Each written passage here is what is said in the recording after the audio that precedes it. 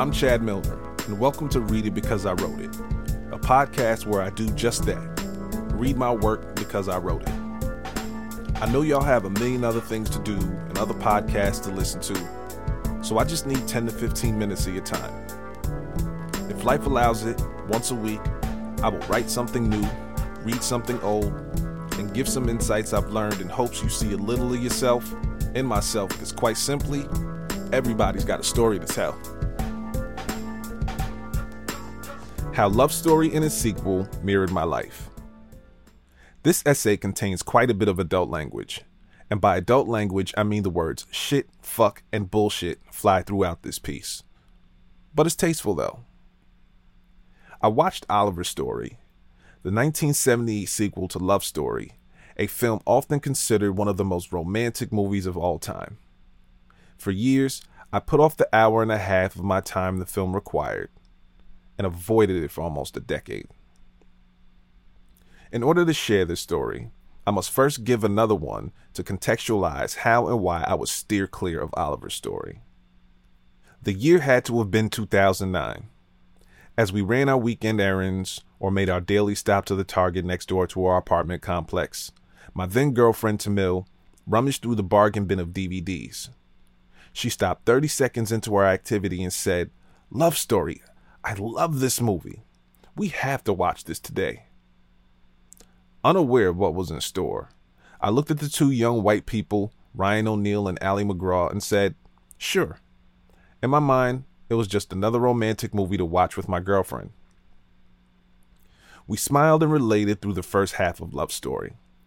Oliver Barrett IV, a student at all-male Harvard College, met quick-witted Jennifer Cavallari. I'm sorry if I'm butchering the name. You know what? I'm not sorry, because this is a fictional character who attended Radcliffe College, a women's liberal arts college, the sister school to Harvard. As Morehouse and Spelman College, two prestigiously historically black colleges with all male and female students, respectively, we knew the movie's protagonists very well. The two of us felt the struggles Oliver and Jennifer faced as they began to make their way in the world outside the confines of their institution. It was the very place in life Tamil and I were in. Then the movie took a turn. Jenny got sick, was diagnosed with cancer, died at the age of 25, and said one of the lines I still consider the biggest crocs of shit of all time.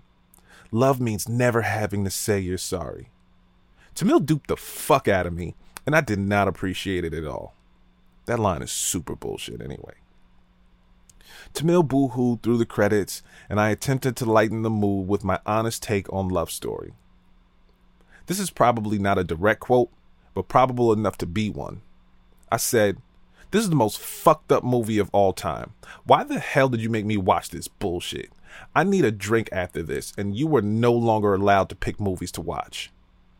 Tamil laughed and we continued our day. The joke was on me. Given how much Love Story paralleled my story past the scenes in which my daughter's mother and I giggled through, one could see how or why I would not watch Oliver's Story once I was aware a sequel existed. I also had no incentive to watch it because it was critically panned and a box office flop. So if I thought the first was shitty and the second was even shittier, why would I put myself through the emotional muck? Hell, I thought Oliver's Story was bullshit based on its bullshit promotional tagline.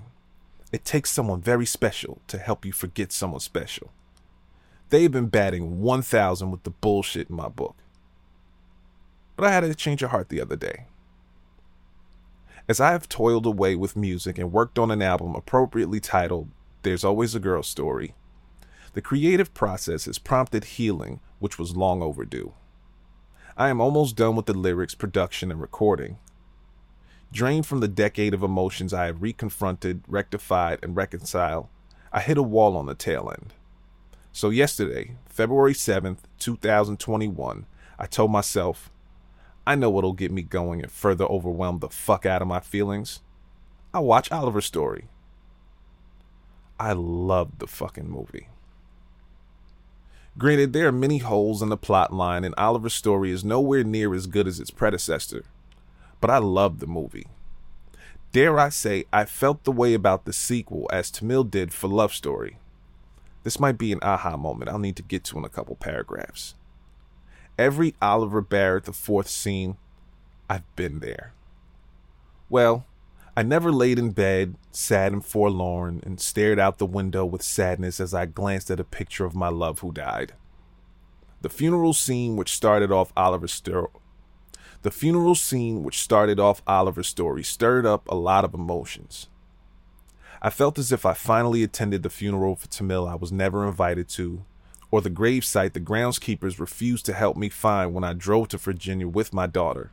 This evening evolved into a moment of rage in which I reminded my quote-unquote in-laws how I was not allowed to the fun of the funeral when they proposed we go as a family the next time I'm in Virginia. I haven't been back to Virginia since this day in 2015, but I digress. There have been many Thursday afternoons between 3:45 and 4:45 where I've had word for word the same conversations as Oliver did with his therapist. On the second watch, I realized my Thursday conversations went a little different because I was not in the same emotional space as Oliver. Nonetheless, at one time or another, I felt the sentiment behind the dialogue, all the way down to as the therapy sessions progressed, it seemed as if more darkness crept into the room and masked half of Oliver and the therapist's faces. That was good direction. I've had interactions like Oliver and a few Joanna Stones. Women my friends have attempted to set me up with, which ended in her place with said young lady throwing herself at me, only for me to say, good night, and not close the deal. Note, the times I did not close said deal was not because of sadness. I foresaw the awkward, nothing short of crazy conclusion, which had played out many times I did close the deal. Because, like the movie, it was always on night one. For years, I hovered around a shell of my happy-go-lucky self with a dark cloud of despair over my head and flash grins through sarcastic remarks when I peeked over my impenetrable wall. I spent years engulfed and obsessed with work because in many ways, it felt like it was all I had. I experienced every argument and emotion displayed between Oliver and Marcy Bonwit, played by Candice Bergen. More often than not, it wasn't me who pulled away.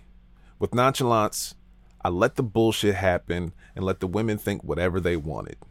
In all honesty, on several occasions, I have let a woman think I could not progress in a full-fledged relationship with them because they said, I don't think you're over your daughter's mother.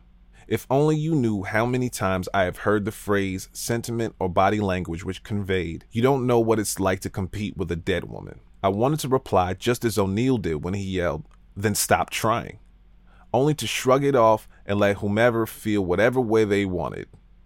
That's a lot of W's. I once told this to my friend Jamila, who replied, if that's how women feel, you don't need those insecure bitches. They lack confidence and they weren't right for you.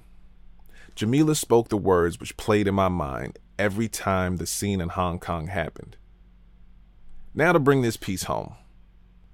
In summation, I do feel the same way about Oliver's story as my daughter's mother once felt about Love Story.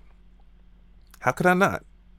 Both were eerily prophetic and is played out almost line for line in fraternal, not identical, which also makes sense because I have a twin sister, fashion. But in all honesty and bias aside, mine has a lot more entertainment and dramatic value. Granted, the argument with Marcy may have been on the San Diego waterfront, on a cross-country road trip, or in the Bronx.